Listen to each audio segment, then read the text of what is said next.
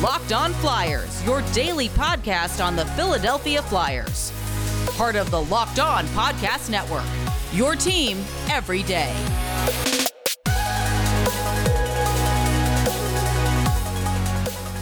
Hello, and welcome to the Locked On Flyers podcast for Tuesday, January 25th, your daily dose of Flyers news, analysis, and high-quality content that is not sure if I agree with Mike Yeo or not, that he said the Flyers came to this game with a lot of energy.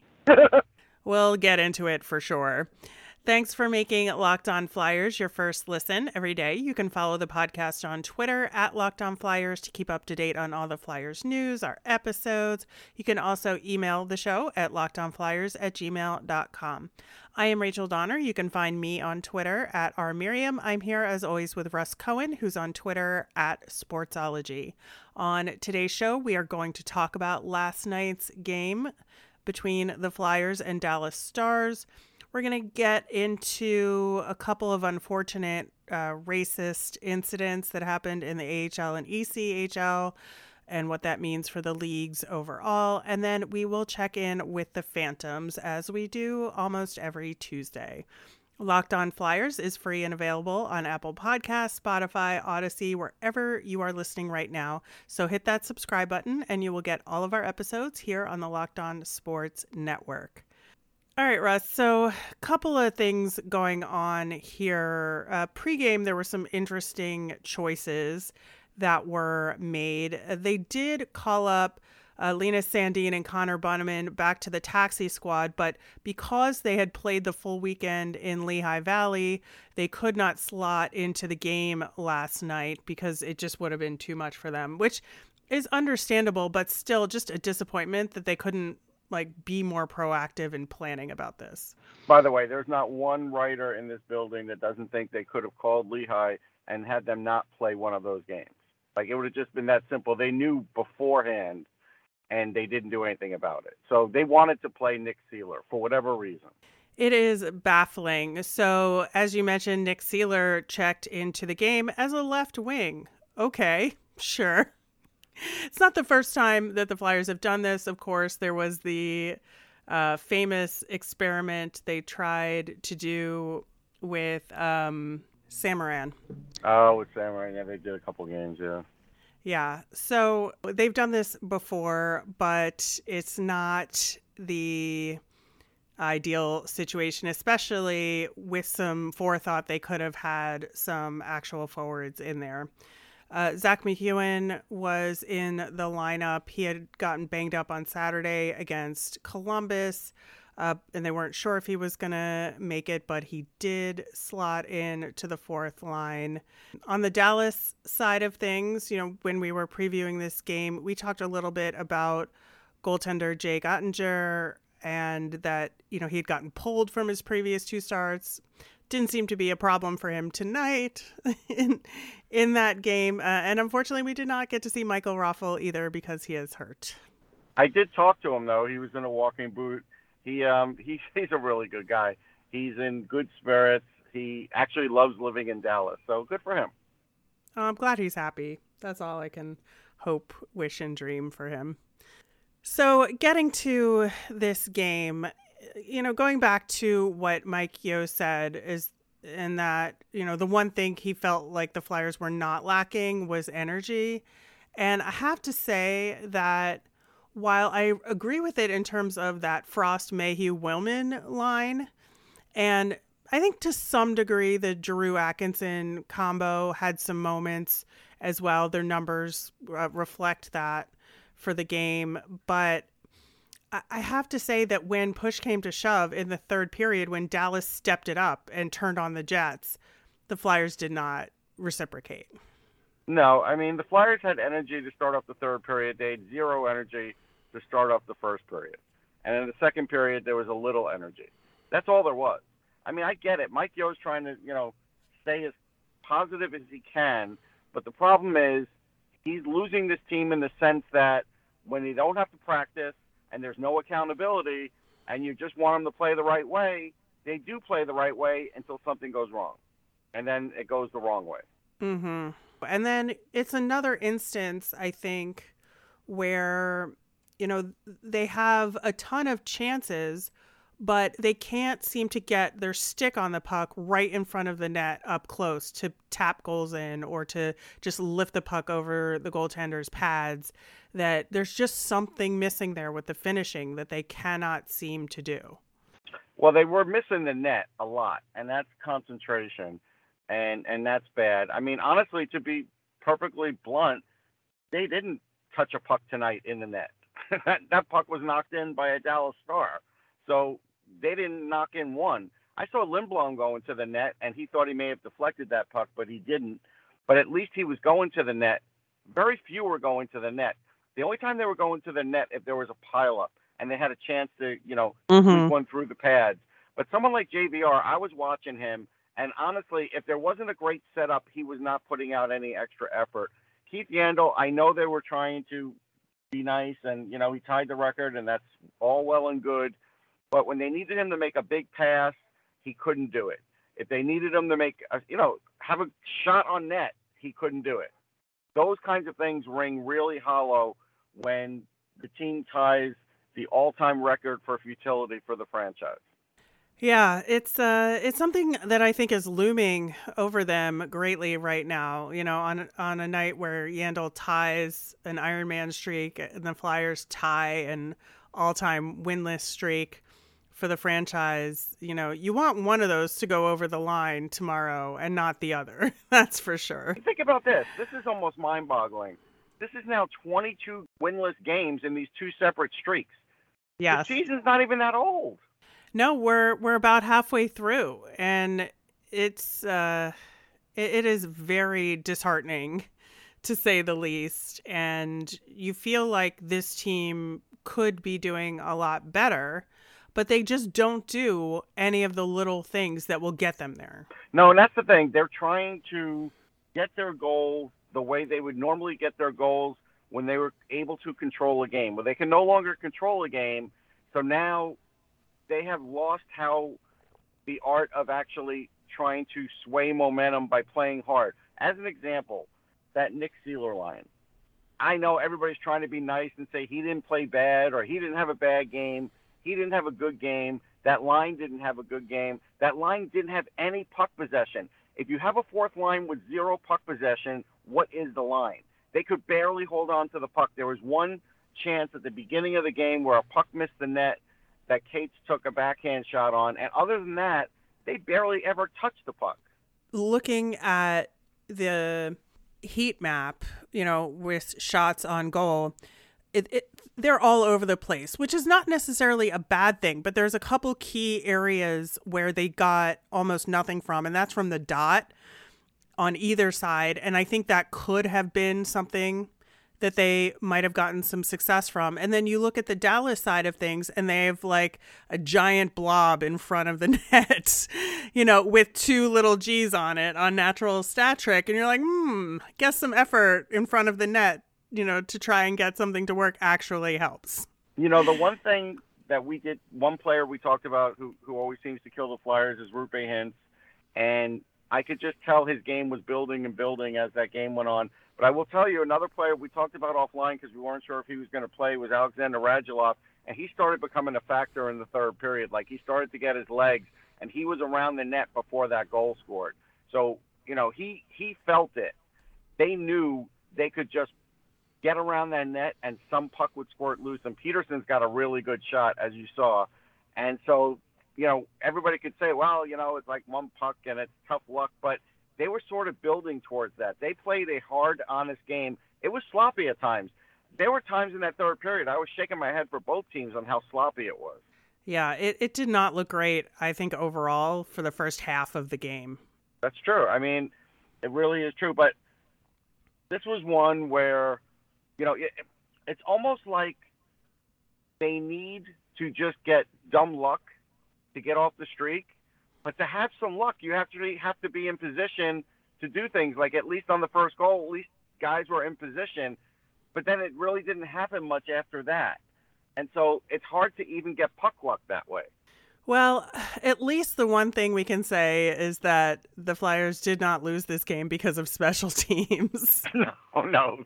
Actually, the refs wanted to leave. The refs did all that they could to make sure this was a fast This play like game. beer league hockey where the refs just want to get paid and get out of there. It really was that. I'm telling you, we all were remarking about that. That's funny. All right. Well, we'll see if the Flyers can turn things around tonight against the New York Islanders. We'll be celebrating Keith Yandle more. Up next, we'll be talking a little bit about those unfortunate incidents involving racism in the minors, and then come back around to the Phantoms after that.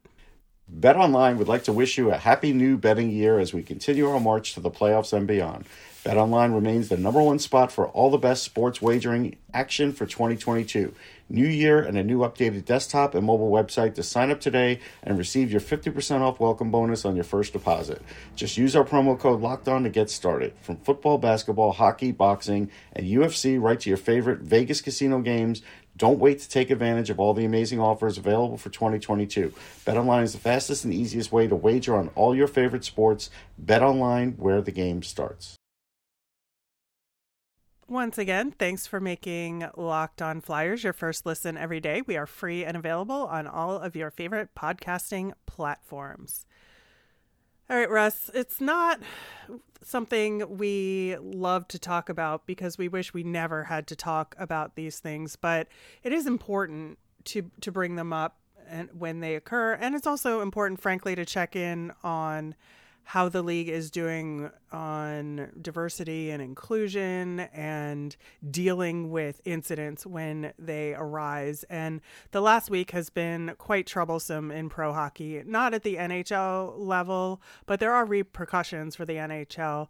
In the last week, the AHL on Friday suspended Krzysztof Hrabek from the San Jose Barracuda for 30 games after he made a racist gesture toward Boko Imama of the Tucson Roadrunners from a game on January 12th. And unfortunately, the very next day after that suspension was announced, Jordan Subban experienced pretty much the same gesture in his game for the South Carolina Stingrays in that ECHL game against Jacksonville. And that came from Jacob Panetta. Jacob Panetta was suspended indefinitely, and then they made a statement implying that they released him from his contract, but I'm not sure that was official yet. But all of that being said, just two absolutely horrific incidents. And frankly, if you get to a point in your life where that's a thing that comes to you naturally to do, like, that's a problem. And the fact that people like that and people who are, using racist gestures and saying racist things that get to this level in the sport, like, you just wonder again, like, what is hockey doing to combat this at all levels? Yeah, so from what I've experienced in my own life, and I'm sure you've experienced racism, and I have, what I've noticed is people could act like diversity training will work and, yeah, I'll be good and everything else, but when they get mad or something corners a person, that's when these things come out. And I think the AHL did a good job with what they did. And again, you could try and educate players all you want. There are some that don't want to be educated. They could just turn their brain off when you're in that class, act like they're doing the right thing, and still have this happen. The only thing I could come up with, because I was talking about it on another show, was, you know what? There is no more trash talk, period. Anybody who trash talks, you're in the penalty box. If it's worse than that, then you get this. And that's what you do. You just say there is no more trash talk, period. Because trash talk's a fun thing until it gets like that. And since there are players that are incapable of keeping that in and not having it be like good-natured ribbing, then you know what? Shut it down. I'm not sure I agree with you there. And first off, I want to make it very clear that both of us are white. And that yes, I can only speak for myself. Personally, I've definitely experienced, homophobic things in my life. I've experienced anti-Semitic things in my life, and yes, they are not the same. as this sort of racist attack. No. There's some similarities in terms of sometimes the feelings that you have, but I cannot speak for Black people in any way, shape, or form. Right. No, and I can't either in that regard. But and I just also want to say that I do not think the 30-game suspension was enough. I think that this is so egregious that to even say that this person has the ability to come back this season is, I think, unfair to the victim of the incident. I agree with you on that level, but the problem is if it's not in the rules and it's not written down, most time sports and commissioners, especially a new commissioner, generally don't supersede the situation. That's where you're right, but history says it usually doesn't happen. Right, but I can agree that what the punishment is wrong, and it centers rehabilitation of the offender, and it does not center the feelings or the experience of Boko Imama in this situation. And I just feel really strongly that that's how we have to look at this. And the league ultimately can do whatever it wants in a circumstance like this. And if they went beyond what's on paper or generally understood, then there are mechanisms for appeal at that point. But the first thing that the league should have done was to end that guy's season and then go from there and see if it's possible for him to have a chance to play pro hockey again. I just think that at this point, without higher degrees of accountability, there's no incentive to change anything at any level in the sport. I think that's fair. And we've seen this happen, in Canada. We've seen it happen all over. So we can't necessarily blame a particular area. With Jordan Subban's situation, I don't blame him for beating the snot out of the guy. I don't, because I have felt that way in my life before as well, and I'm not a violent person. So, but again, I just feel like it's when there's fighting and chippy play and all of that is that when this comes out the most. At least that's what I see mostly in sports. And so that's why, the NFL does a lot of things wrong, but like their no taunting and everything else has really nipped a lot of that in the bud. You don't really hear about it now in the NFL. And of course, I'm not naive. It doesn't mean it doesn't go on in the hallways and the locker rooms and in real life. But on the ice, it is I feel it is one way of controlling it. It's certainly an option, I think, that should be discussed. Mm-hmm. And, I will say PK Subban, obviously brother of Jordan, who, experienced this racist attack, had a lot to say about it on Sunday night. And I highly encourage you to watch the entire discussion that he had with some Devils media, as well as maybe read it in the transcript. We'll put a link to that in the show notes. And he was very blunt about saying, people who aren't Black won't understand. 100% correct. He expressed, pretty strong disappointment in what had happened, but that also, this was nothing new for him and his family. And he felt really lucky to have a family that was supportive and could be there for each other.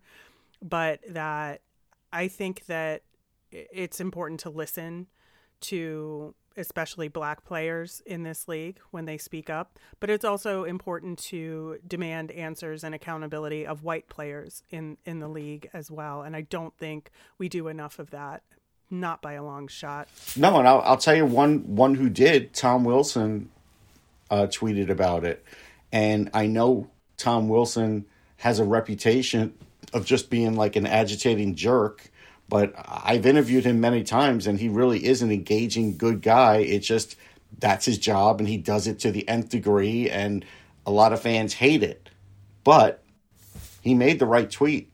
Yeah, and Jason Zucker also posted about it and made a donation to Black Girl Hockey Club. He's been, I think, pretty outspoken in the past as well. So I personally would like to see the Flyers and Flyers players more vocal when these things come up. They very rarely are. And almost it feels like they have to get dragged into it. honestly. And so there's a certain degree of disappointment I have there from the team. But, all we can do is ask for more for them. And I do think that, again, we have a responsibility not to demand the time and emotional labor of Black and other players of color in the league to speak up on this all the time. We need to start talking to the white players. Unfortunately, it's been so ingrained in hockey players that they really just want to kind of like show up to the rink, play hockey, and have a good time. But these other things are important. And it would be nice to see more talk about it, for sure. Yeah. Isn't it nice for them that they get to do that and not have to worry about being attacked? Right. It's tough talking about things, but if we don't, then nothing will ever change. So that's why we do it here. We will be talking about the Phantoms coming up next. I know there was some call up but disappointment about it when we talked about the Dallas game, but there are some of the other guys that we do want to bring up as well. All right, so we're back talking about the Phantoms in our weekly check-in with that team. Decent weekend, could have been better. They won their first game on Wednesday against Wilkes-Barre Scranton. Then they split with the Charlotte Checkers, losing 4-1 on Saturday, but turning things around on Sunday, winning 5-2. Pat Nagel was back, as was Hayden Hodgson from the COVID list, which was good, especially, again, because they're having to call up Sandstrom to the taxi squad after he got in a couple of games this weekend. And, Phantom's still in sixth. They're trucking. Splitting those points with Charlotte didn't help move them. Yeah. Didn't move them up in the standings. But they, again, I think are playing a little bit better. Saturday's game was, I think, one bad period. But I do want to talk about that because third period collapses are bad. Now, they did recover from that. I get it. That's fine. But that's just sometimes the rigors of playing back-to-back. But after you come off a win and have a third period collapse like that, to me, that's worrisome. And look, I get it. The Checkers have some good players. I saw Cole Lind was one of the contributors, and he's very close to being an NHLer. And Alexander True is another one who's hard to handle. But the thing about it is, and I do feel like Ian LaPerriere has done a better job of late, but the Checkers said some things in that game that I don't think happened for the Phantoms. Our leaders stepped up. We really, banded together in this third period. I don't think that happens enough with the Phantoms. Yeah, I struggle with that a little bit because I want to give them the benefit of the doubt because the roster has been so up and down. But for all teams, injuries. right? Every team goes through. It's true. But I will say with Charlotte that they are a split roster. So true. They have some Canes players and some Kraken players.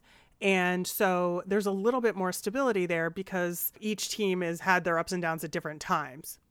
So it's been a little bit clearer, I think, for Charlotte in these circumstances.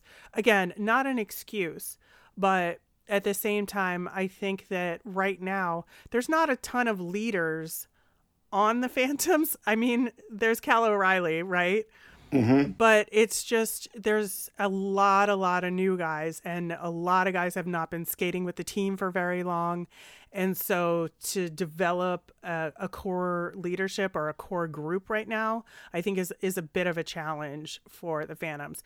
That being said, a third period collapse is terrible. Connor Carrick scored a shorthanded goal in that game, and then it just kind of fell apart from there, and they gave up 2 even strength goals after that. And the Checkers only had 20 shots on goal that entire game on Saturday. So it wasn't for lack of effort. I mean, they played 2 really strong periods and then just had a moment where things went bad and then it got out of hand for them. But again, they came back on Sunday and I thought it was a very weird game. I got to say, they got completely outshot in the first period, but then in the second period, they were up 16-0 in shots, in the second period. And then both teams kind of held back a little bit in the third, but again, a 5-2 victory is nothing to sneeze at. No, I mean, again, that is a really good victory. I guess the thing I'm going to ask here is, before the season began, and I didn't really think about it, so that's why I'm asking you first. Did we really think the Phantoms would be a playoff team? That's, to me, I wanted to ask that question because no, I don't think I thought that way. Well, I would say that I did not know what to think about this Phantoms team overall, just because there was so much change. There was a coaching change. There was a huge roster turnover. I mean, at least 3 or 4 of the veteran guys that kind of held down the Phantoms last season are not on the team this year. And so it was a lot of prospects, a lot of the new guys sticking around. And then, as we've talked about, Chuck Fletcher went and signed a bunch of old Minnesota dudes, to fill out the roster in a lot of ways. And there was just, I think, between that and COVID and the Flyers with injuries and problems and call-ups and send-downs and adding a taxi squad mid-season, I just think like there hasn't been an opportunity for this team to gel. So I think, long story short, I had no clue what to expect from this team at the beginning of the season. And given everything, I think we're about where I might have guessed. Okay. I would say that for me, the disappointing thing is they're probably 4th or 5th worst scoring team. Like, if nothing else, I did expect them to score some goals. Yeah, I mean, I think there's something to that. And I think that what you judge this season on is prospect development and pretty much nothing else. And I think right now they're at a C, if that. Yeah, no, that's fair. So looking at a couple of those prospects, once again, really annoyed that they called up Linus Sandin and Connor Bunnaman only to not play them. Last night, Sandin had his 4th goal of the season on Wednesday, a goal and an assist in that game. He got another goal on Saturday. Connor Bunnaman, his last 5 Phantoms games that he's been in the roster, 2 goals, 2 assists. Wyatt Wiley finally stepped up, I think, a little bit. He's been progressing. I think. He's an interesting one because I always felt like he was a long-term guy if he was ever going to do anything. But there is a little something there, so I'm happy to see that.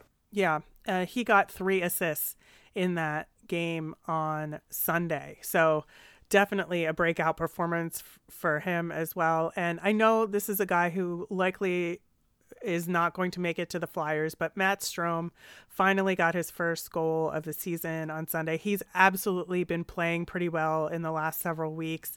And, for a guy that kind of bottomed out and was ECHL for a while, it's good to see him playing solidly at the AHL level. Yeah, he's a good, likable guy. He just doesn't have the foot speed. They've worked with him a lot. It just doesn't happen for some guys, but it doesn't mean he can't have a nice AHL career. Not at all. So on the goaltending side, like I said, Pat Nagel got back in off of the COVID list, so he played on Sunday's game, made a lot of really incredible saves, I would say, in that game. So hopefully that'll put him in a good position to head off to the Olympics. That's still crazy. I'm thinking of Pat Nagel as an Olympic goalie. Like, I don't even know what to say about that. And it's no offense to him. He's a pretty good goalie. But, this is the Olympics. Yeah. Yeah, they did a very nice, video presentation for him as well. That's good. So he deserves that. Really good to see. Hey, look, I'll be rooting for him. He'll be wearing the right colors for me, so. That's for sure. The Phantoms have 3 in a row this weekend at Springfield, at Hartford, and then home against Hershey. So 3 games that'll give these guys another opportunity to try and move up in the ranks. Yeah, they're all ahead of them in the standings. So if you were going to have a good weekend, this is the weekend to have a good weekend. Fingers crossed that they do. Wrapping up with our Flyers fun thing. Haven't heard from our old buddy Nate Thompson in quite a while.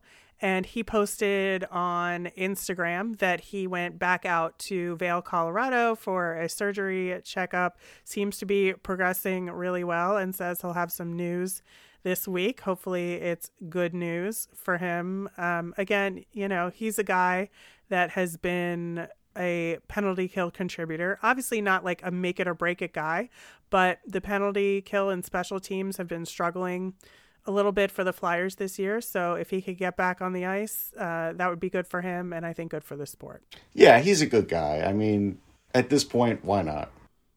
Exactly.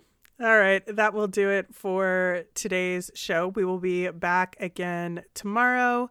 We're going to talk Flyers versus Islanders part the third. We'll answer some mailbag questions.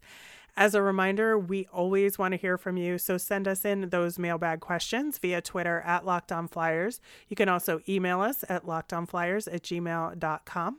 I'm Rachel, and I'm on Twitter at rmiriam. That's RMIRIAM.